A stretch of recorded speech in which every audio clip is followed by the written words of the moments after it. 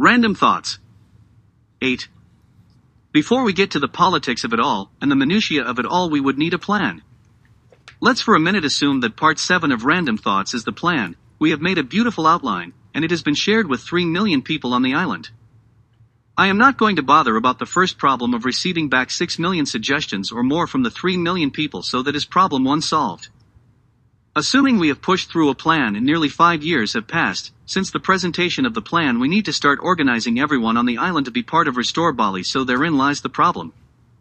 There is no way that I or anyone else would have the power to bring this little island back to paradise. The government and the politicians would all have a say. Assuming we go to the highest power in Bali, he, she or they would need to decide. They would need a committee and of course a local in charge. With all the minor things out of the way, let's mandate that all NGOs would need to or must take part in the cleanup. This would surely eradicate a dozen or more NGOs on the island. Soon the bickering would start.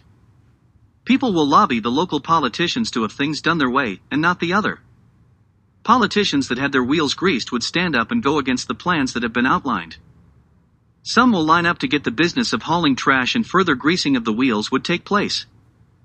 This is how the plan would slowly be erased, and any funds that may have been raised would be wiped out.